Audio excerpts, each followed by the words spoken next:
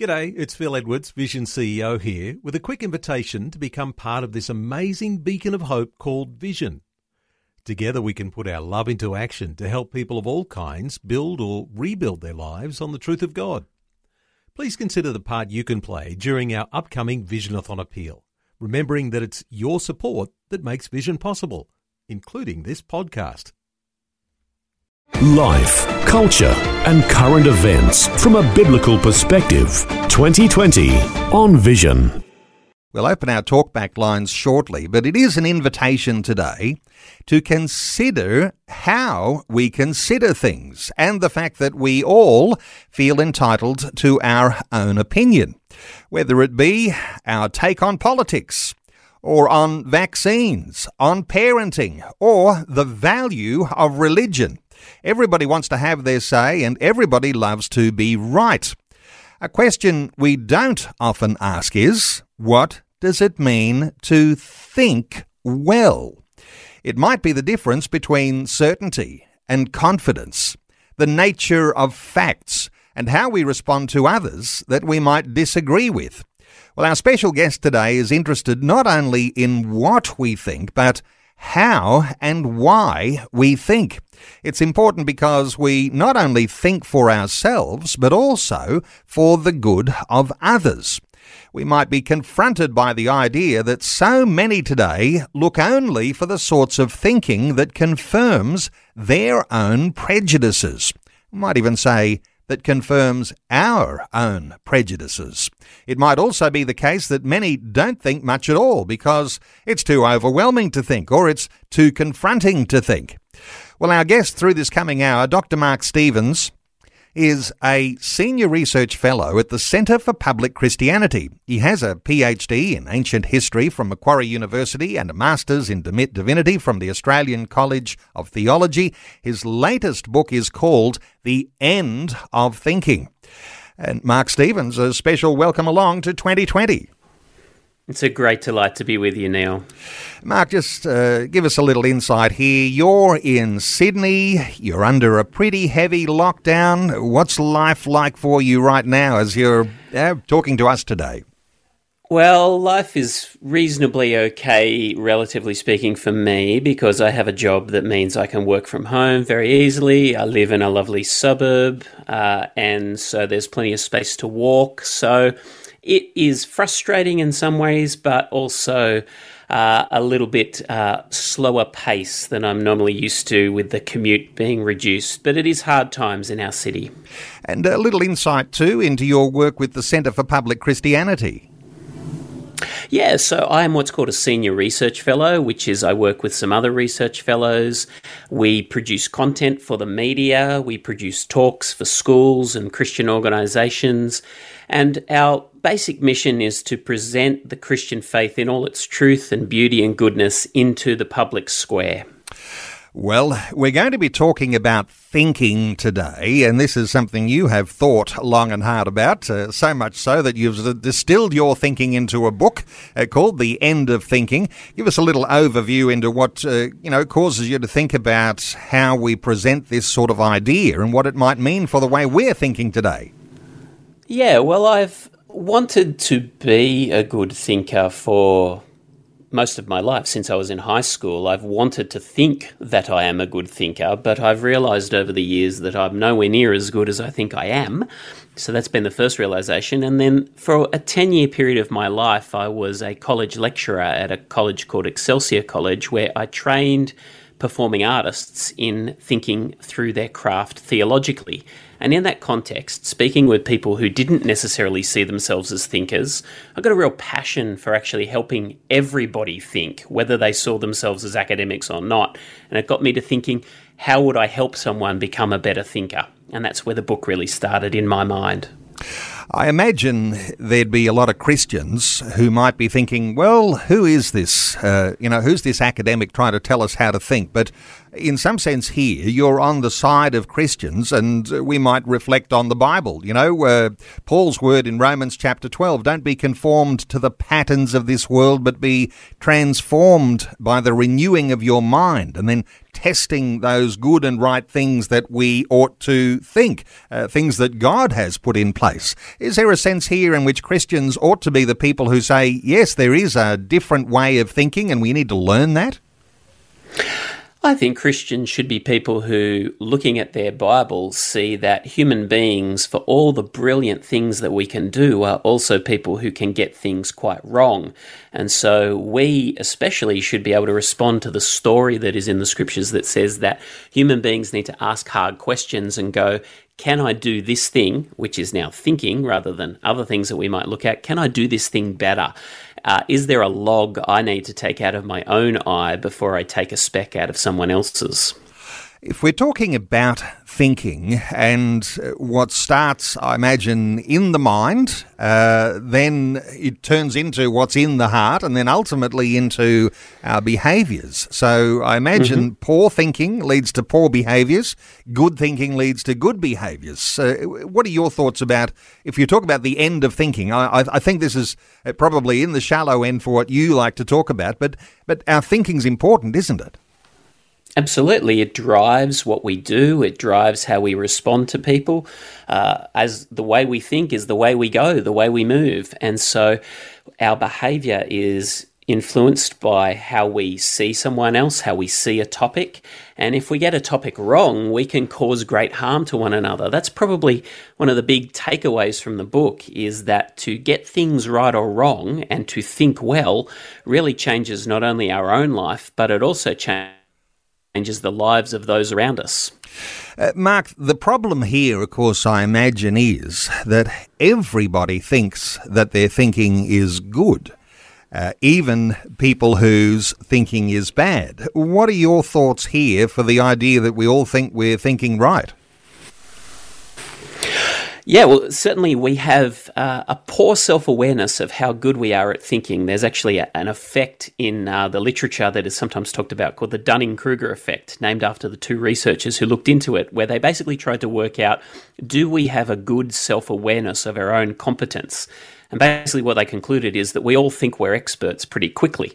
And we've probably noticed this over the years, and particularly recently, that most people feel like they're experts in the pandemic pretty quickly, or most people feel like they're experts in what happened in their sporting team's life over the weekend, that we easily overestimate our competence on a subject and think that we have all of a sudden earned a doctorate in it. Okay, so we can think good and we can think bad. I guess we're talking about extremes, extreme good, and there could be extreme bad in all of that. What about this idea that many of us are not thinking at all? The fact that we're not thinking in such a way, or because we think it's too difficult to think through it all and we just go along with the flow. What are your thoughts for that person?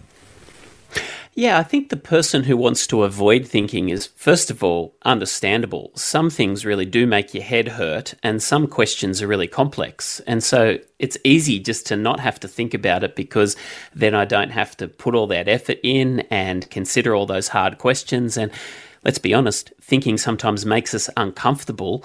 And as the American thinker Stephen Garber once said, thinking implicates us. If we think about something and we realize the seriousness of a topic or the difficulties of a topic, it changes what we might do within the world. So it's understandable that we sometimes want to avoid thinking about it. But we all know what happens when we avoid things that we really need to do, when we avoid going to the doctor when we really need to do it, or we avoid dealing with the garden when we really need to deal with it. When we avoid thinking about things that we really do need to be keeping front of mind, in the end, something will grow, maybe in the short term, maybe in the long term, that will probably have a negative effect not only on our own life, but also on the lives of others. Well, when we're humbling ourselves, we perhaps recognise that we have to rely on the thinking of others. And we have to appreciate that there are others who know more than we do. Now, there are going to be some things like, if I take my car to the mechanic and it needs a service, I recognise he knows more about my car than I do. But there could be other big issues where the ethics are important, and who we put our trust in for those ethics is going to be ultimately how we begin to think about topics, isn't it? Absolutely. So evaluating experts and understanding which experts we can trust and which experts we might want to be a little bit more questioning of is one of the hard things of life, because you're exactly right. I know very little about a lot of topics, and so there are so many cases where I have to rely on other people. And one of the ways that you want to evaluate experts is to not only evaluate what's coming out of their mouth, but also what is their character. Are they the kind of person who, for example, would admit a mistake if they did make a mistake? Are they the kind of people who looks like they take into account the way that their opinions affect a whole wide range of people, not just their own tribe? So there is important questions of character that we need to take into account. I imagine one of the best examples, and we won't get only into a politics type of conversation today, but when it comes to elections, this idea of evaluating the character of those who are candidates, or those who are ministers and the Prime Minister and the opposition leader, and then also the policies. But in a Christian sense, we're evaluating those things from a Christian view of things, aren't we? We are. And we can't ask that all of our politicians be Christians. That wouldn't represent Australia's present population. But we can ask of all people that they demonstrate certain commitments to truth, to integrity, to a desire for the common good. And in many respects, it's character that's going to determine good policy, not just the specific things that might be promised or announced at an election. I want to ask, does this person have the kind of character that I would want when something surprising and new happens, as it always does? At the last election, we had no idea that a pandemic was coming. And so we want people in place who we know are committed to the common good of all Australians. We want people who respond to the truth of what is actually happening.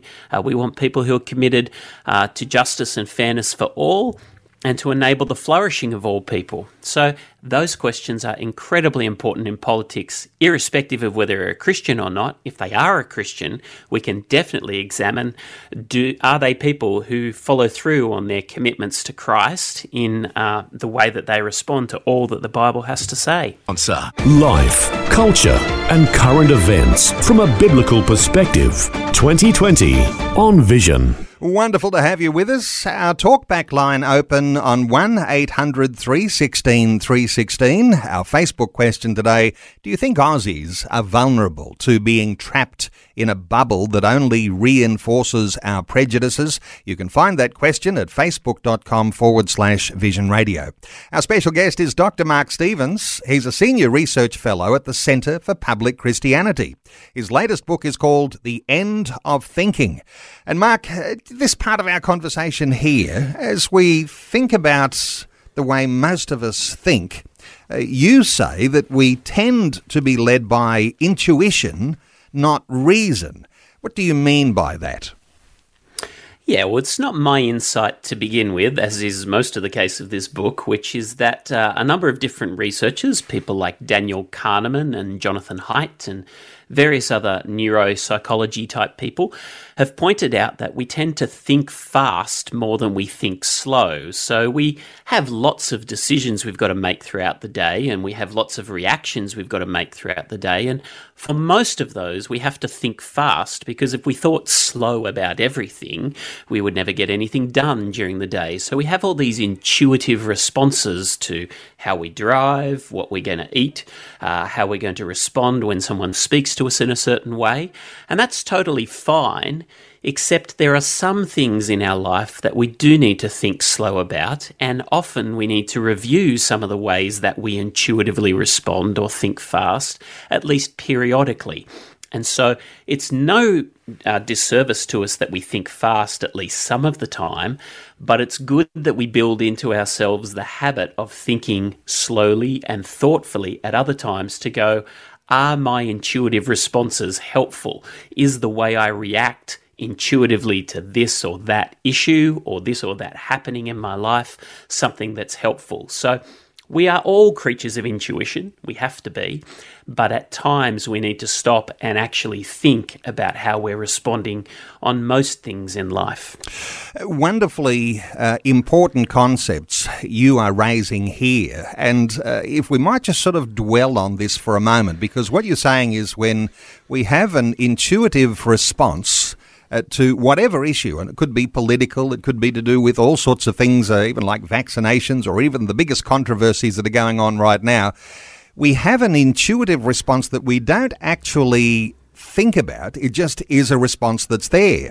But because it's there, it's come from somewhere, and that's what's happening a little deeper down in this sort of deeper secondary level that you're discussing here. So if we shape that secondary level, that actually will affect our intuitive response. Is that the way you're thinking? Correct. So if we take the time to reflect, and it will take time, which is why we can't do it all the time, because again, we'd never get anything done. But if we do take the time to be patient and to work on our intuitions, then we might actually find that our intuitions change. For example, it might be that there might be a next door neighbour who you've seen and you've never really met them, and intuitively the way that you've responded to their behaviour has been either positively or negatively.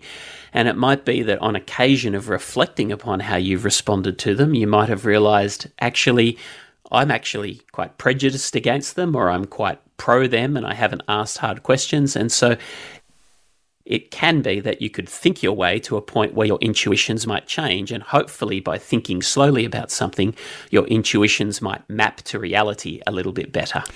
Now, at the risk of taking this really super deep spiritually here, your thoughts, Mark, on what happens to the person who comes to faith in Christ. And often we'll talk about those things, won't we, about a transformed life. We talk about, the renewing of the mind. All of these sorts of things are, in fact, the sort of changes that take place, so that what comes out intuitively as we begin to mature in those things is very different to what used to come out before. Any thoughts here on the spirituality of how we think? Certainly, and that's the joy of the Holy Spirit in our life, that the Holy Spirit is a fruit producer, and so transforming us from the inside out. Paul talks about the fact that we no longer see these things from a worldly point of view, and it is the case that sin affects even the way that we think, and therefore redemption will affect that with the way that we think. And so that is a process in which God is wonderfully transforming us and taking the lead in that. And yet there is also the case that we need to, in all ways of sanctification, cooperate with the work of God's Spirit and actually respond and actually cultivate the very things that He is pointing us towards. And so at the core level, if we think about the fruit of the Spirit, that will shape the way that our thinking reflects things like peace and patience and goodness and faithfulness and self-control and so on and so forth. That those things that Paul talks about with regards to the fruit of the Spirit are also things that need to shape us in the way that we think at a very, very deep level. Okay. It is a deep conversation today, and I do want to invite listeners to join in to the conversation. You might have your own insight to offer. Our talkback line open on 1-800-316-316. Mark, you talk about some interesting things in your book.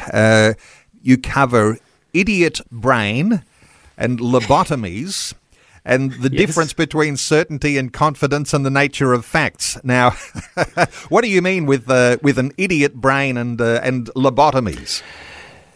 Okay, well, the idiot brain is just simply referring to the fact that we all have those moments. Sometimes we might, if we're a little older, call them seniors moments. Sometimes we just have those moments when we're younger, when we do things that are just plain mad, and one of the words to describe that is idiot brain, that sometimes you have a moment where you go, what were you thinking? Why did I do that?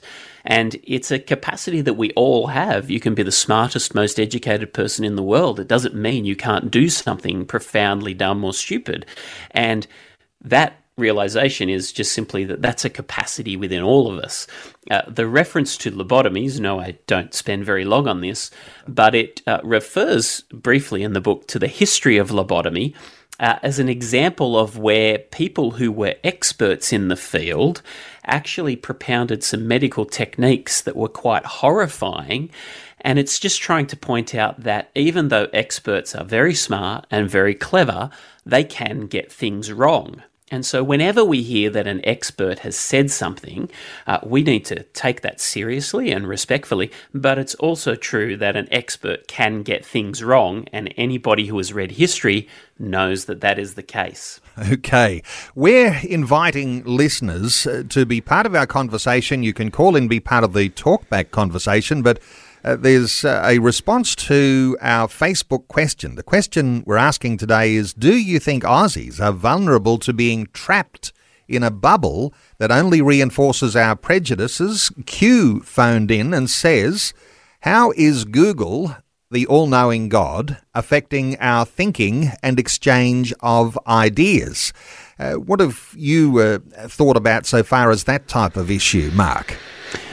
Yes, I think the whole sense of the internet raises important questions for us. I think there is a tendency to either put too much trust in Google or too much trust in any search engine or media company, and to not ask hard questions about, well, does Googling something actually give me all the access to the information that I would want? And it can be the case that, for example, you can buy placements on Google and you can put yourself further up the rankings.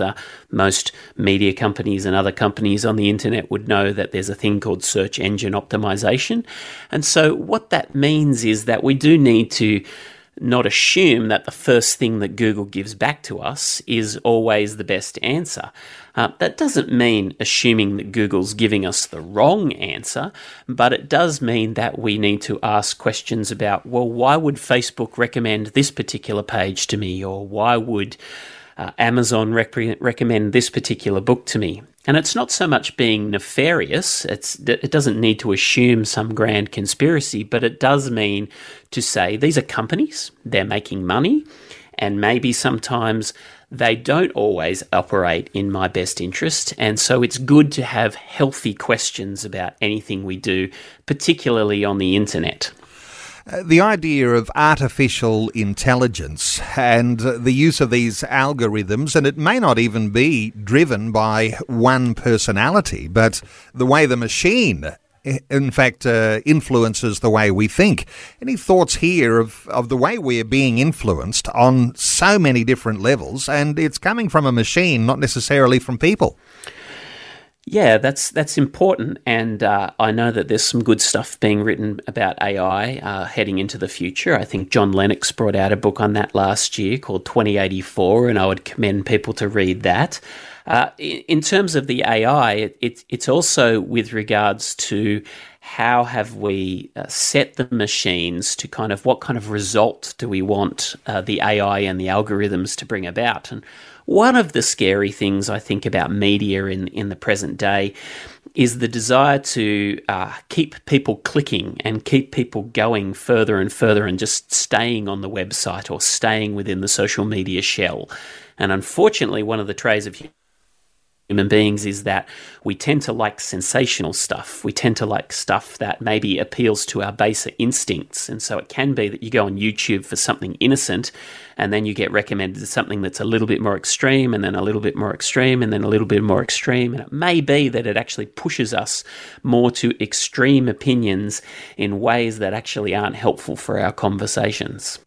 Mark, let's move into part of our conversation here about the idea, perhaps how you can rescue being lost in other people's thinking. Because, if thinking is being directed by so many different forces, and even those algorithms that are directing Facebook and YouTube, perhaps we don't want to be captivated by that thinking. And how do you think we actually rescue being lost in just a pool of everybody else's thinking? Yeah, well, it's tough these days in terms of being able to find who are the wise voices and who are the people I should be listening to. And so I think it's asking healthy questions and perhaps consulting multiple different groups of people who have proven themselves trustworthy in the past. So it's quite fine to use Google and it's quite fine to use the internet, but then maybe if you have some trusted people in your life who might know about a topic, sit there and go, hey, this is what I've found. Am I on the right track, or what are the things that I might be missing? One of the things in our day and age is that we have enormous access to information, but not necessarily the wisdom to know what to do with it.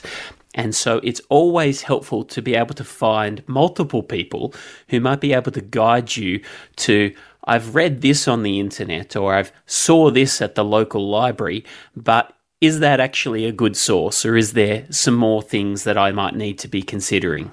Talking good sources, we'll often say, and particularly on this program, that the pastor at your local church, the pastor or the priest, is going to be a good source of wisdom and sorting through some things that are true and some things that are dodgy. But the pastor at church, for a lot of people, is only on the air for a half an hour a week. If you just happen to be in church, if you can get to church these days and to see the sermon that's preached at your local church, that's being drowned by this tsunami of information and everybody else's opinion here. What are your thoughts for the typical, ordinary, average Christian who's trying to make sense of how we designate what is true and what is worth knowing, and separating that from all the other stuff?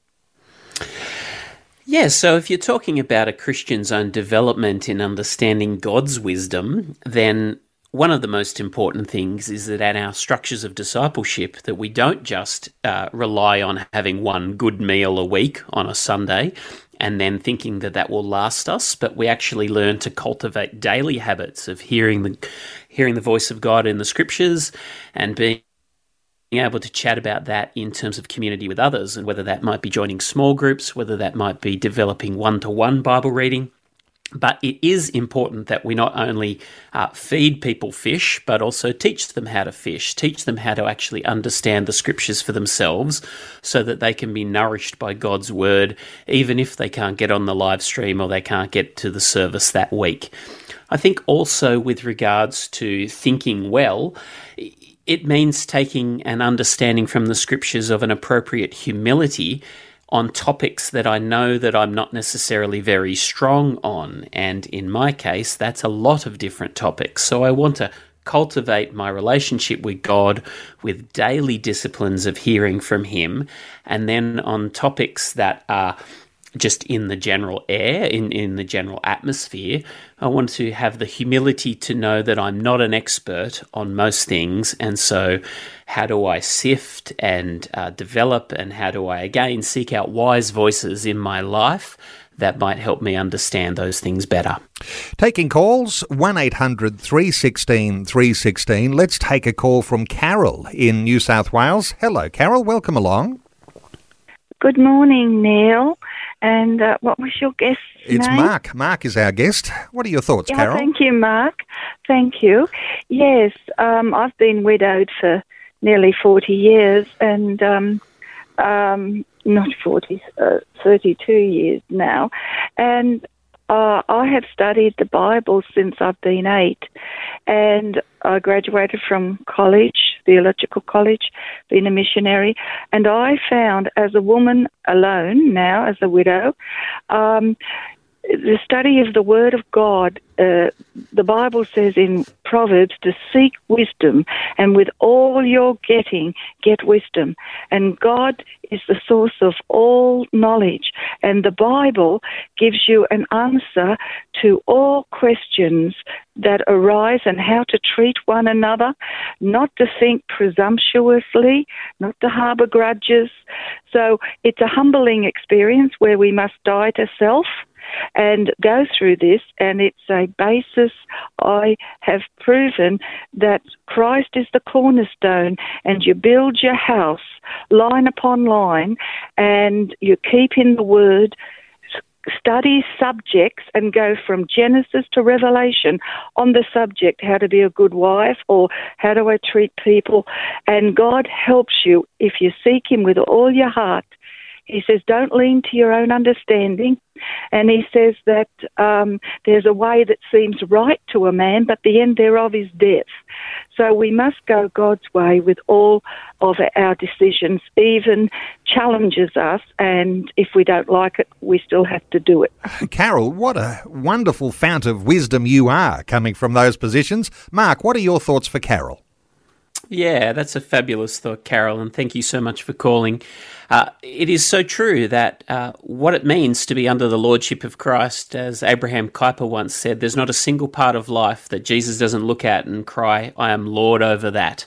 And so on the foundation of Christ, we can take not only his lordship, but also his character into everything that we do. And so whether it is the meals that we are cooking, whether it is the decisions we are making about the things we want for our children, whether we are talking about the directions we want to take in life and the vocations that we want to pursue. Now, all of those things are things that are impacted upon by the lordship of Christ and by living out of the character of Christ, which is why it is so central to have a heart and a life that is grounded and nourished by God's word as a daily discipline, so that we can seek his wisdom to be his person in any and every situation. And you're right, that means that we can have at that moment to not lean on our own understanding, but to be able to be shaped by God's ways and God's purposes, so that as we're addressing any particular topic, we're able to do that in the spirit and the mind of Christ. Carol in New South Wales, wonderful insight. Thank you so much for calling in today. Our talkback line is open on 1-800 316 316. 1-800 316 316. You can also respond to our Facebook question today.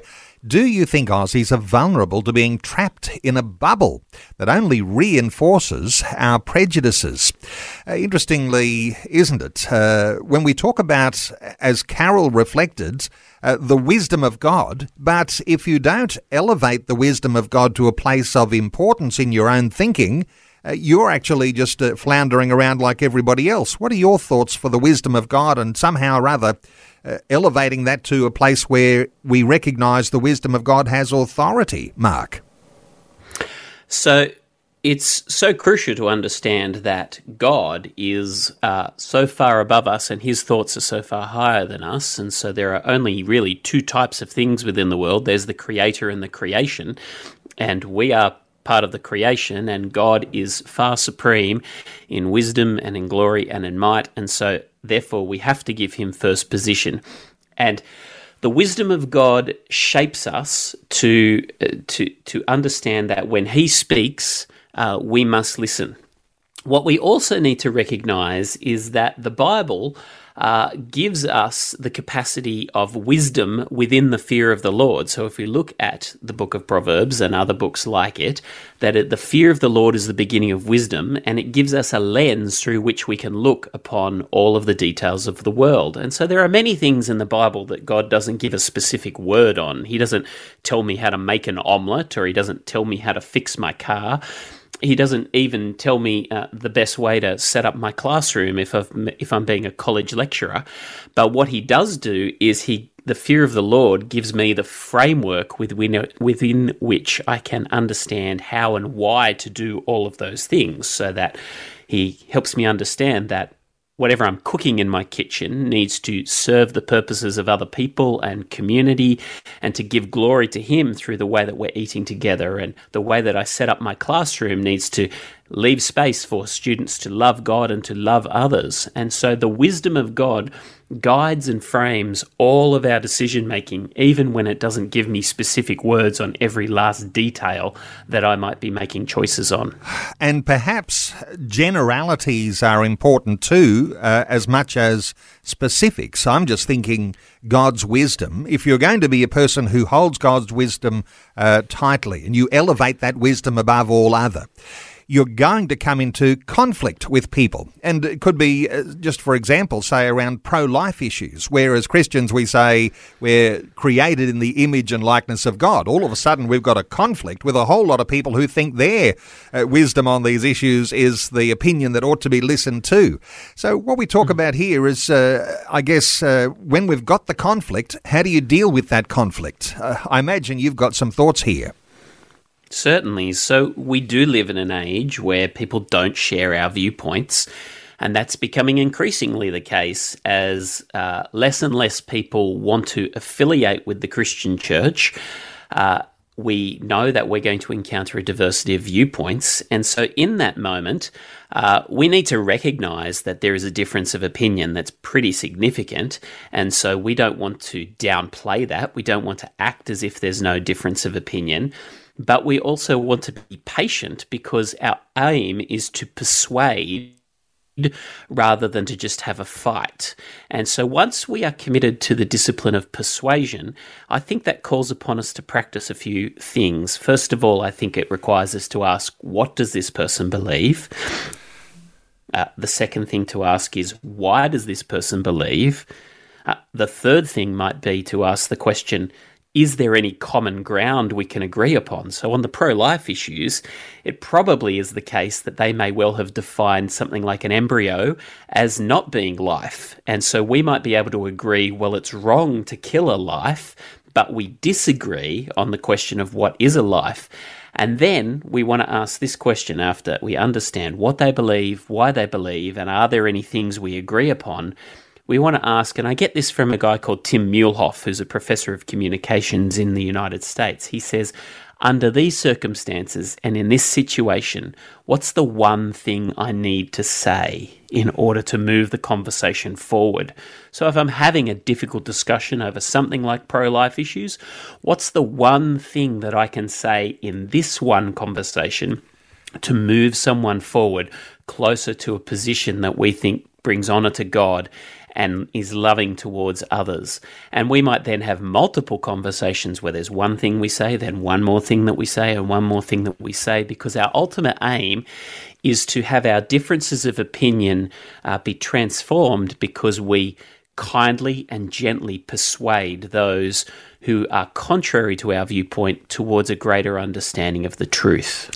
Is there a sense in which the context matters here? Because I've been in leaders' meetings where the leader is very forceful about what you do next and how you deal with this situation or the other. And relying there, in some sense, on that idea that Paul might present there from 2 Corinthians chapter 10 and verse 5. We destroy arguments and every lofty opinion raised against the knowledge of God, and take every thought captive to obey Christ. And there's a certain sense that when we're getting to know God's position, God's wisdom on things, perhaps there's a need for people being boisterous with that. But what you're saying is when there's opposition and you come into conflict with someone who is a seeker or someone who has genuine questions on faith, there's a level of humility and friendship that those sorts of things have to be communicated in. Yes, there's lots of different scriptures and lots of different scenarios in the scriptures of coming into conflict between two diverse points of view. And one of the things we need to be careful about with regards to the Apostle Paul is that a lot of his rhetoric, that is, a lot of the things that he says, are addressed to Christians, and he's talking about conflicts within the church when he's facing very serious incursions from people who are heretical, who are going to take the Church of Christ in a direction that is distinctly unhelpful. And so, particularly with the Corinthians, Paul is largely addressing there the conflicts that are happening within the church between people who are claiming the name of Christ, and he's wanting to take people away from their negative influence. And I think in those circumstances, I have been in those circumstances, where we need to say, no, we have a shared source of authority in the Scriptures, and you are out of line according to the Scriptures, and therefore we will speak quite forcefully.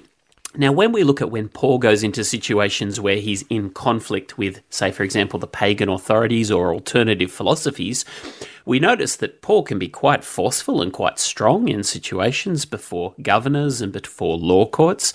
But we also note that he does seek to persuade people and use common ground in order to be able to move people out of their idolatry and towards the worship of God. And so two classic examples of that in the book of Acts would be the way he speaks to the people in Lystra in Acts chapter 14, and the way he speaks to the people of Athens in Acts chapter 17. And on both instances, there is this attempt to establish a common ground in order that he can then move them and say, at the moment, you really don't know the God of heaven and earth, and I want to show you that you can meet him in the person of Jesus Christ.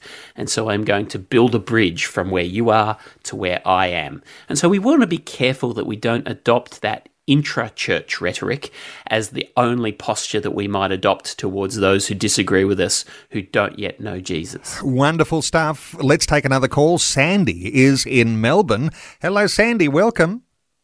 Oh, hello. I'm not a person who calls into radio stations at all. I just wanted your guest thought on Romans chapter 13 about submitting to the government, because there's a lot of disagreement within the Christian community about this aspect, especially in the current climate. Wonderful stuff, Sandy. Let's get a thought from Mark. When you disagree with the authority, say Romans chapter 13, the idea that we are to be, as good citizens, submissive to a government, but there may be a time for some levels of civil disobedience. There's some challenging things happening right now in Australia. Mark, what are your thoughts for Sandy?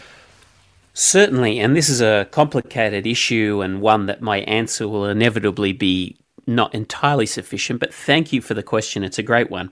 I think the first thing to say is that the scriptures do encourage a posture of being good citizens as the first posture of Christians within a society. That text, Romans 13, was written under the reign of the Emperor Nero, who is hardly the most wonderful political leader that has ever graced the earth. And so to therefore call for obedience to the government in that context is a pretty significant thing in context. Nevertheless, the scriptures also indicate in places like Revelation 13 and in other places throughout the scriptures, the book of Daniel, that there are times when the government can overstep the mark and impinge upon the faith, the ability of Christians to worship God and the ability of Christians to be able to do the purposes of God. And in such instances, people are entitled to express their civil disobedience by wisely working through what that might look like. Now, it can be very hard in specifics to make a call upon that. I would say that the scriptures encourage us to do that sometimes less than we think, but that line is definitely there, and we need to think seriously about crossing it, but only in those circumstances when truly it would serve the glory of God and the flourishing of others in order to be able to do it. In general, God has established governments, whether they acknowledge his existence or not. God has established governments as one of his instruments for maintaining order within the earth. And so there are important questions with regards to the pandemic and the way that policy works in that space. I personally don't think we're quite yet there at the moment, that there is a sense in which the government is acting. We don't have to agree with all of their decisions, but I don't see that they're actually trying to inhibit the expression of faith in Australia. But it is something that we need to be aware of, and it's certainly a question we might legitimately ask. Sandy in Melbourne, thank you so much for your insight today, and time running very short. Mark, let's perhaps draw together some loose ends here, because if we talk about thinking right, something that is the responsibility, I guess, for every believer who's listening into our conversation today, you say we've got to get the thinking right because we, in fact, are people who are influential. We are influencers. If we're drawing some loose ends together here, let's just talk about perhaps just how important it is to make sure that you are thinking right.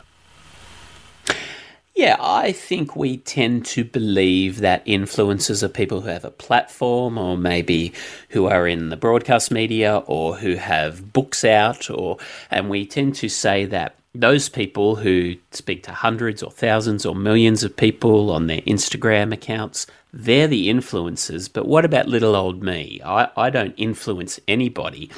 And one of the realizations that we've had throughout the world in this very connected world that we have is that if you influence one person to change their mind or two people to change their mind, then if they influence each another two people to change their mind, and then they influence each another two people to change their mind, that you can actually change a lot of people's minds without knowing it, because you don't know where your influence goes.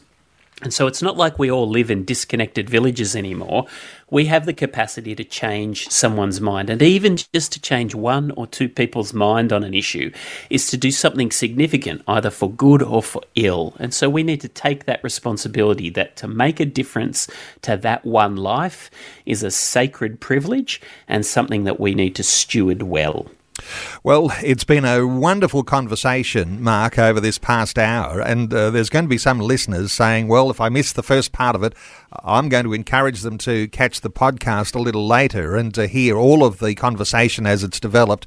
Dr. Mark Stevens is a senior research fellow at the Centre for Public Christianity. His book that we're talking about today is called The End of Thinking, and there's some things that'll be challenging for every single one of us. My encouragement to you is perhaps get a hold of this book. It is part of the Reconsidering series, books that invite you to consider how we consider things and how to do it better. You'll be able to get a hold of Mark's book called The End of Thinking at the Centre for Public Christianity website, and that is publicchristianity.org. No doubt it's available in lots of online booksellers as well. Mark, how's the book going so far? You get a little insight here. It's only recently released, but how are things going? Yeah, we're very happy with how it's selling, and it's being used amongst some school staff teams. It's been used with some high school students through our masterclass conferences that Bible Society has been providing, and has generally been selling well. So it's a great book, not only to read by yourself, but also to read in the context of teams that you might be working with, to help you have great conversations together about how you navigate all sorts of complex issues. Well, complex issues need our attention too. This book is called The End of Thinking, and the website for the Centre for Public Christianity is publicchristianity.org. Dr. Mark Stevens, Senior Research Fellow at the CPX, the Centre for Public Christianity. Mark, thanks so much for sharing your thoughts and your heart with us today on 2020. Been such a pleasure, Neil. Thank you so much for having me. Thanks for taking time to listen to this audio on demand from Vision Christian Media. To find out more about us, go to vision.org.au.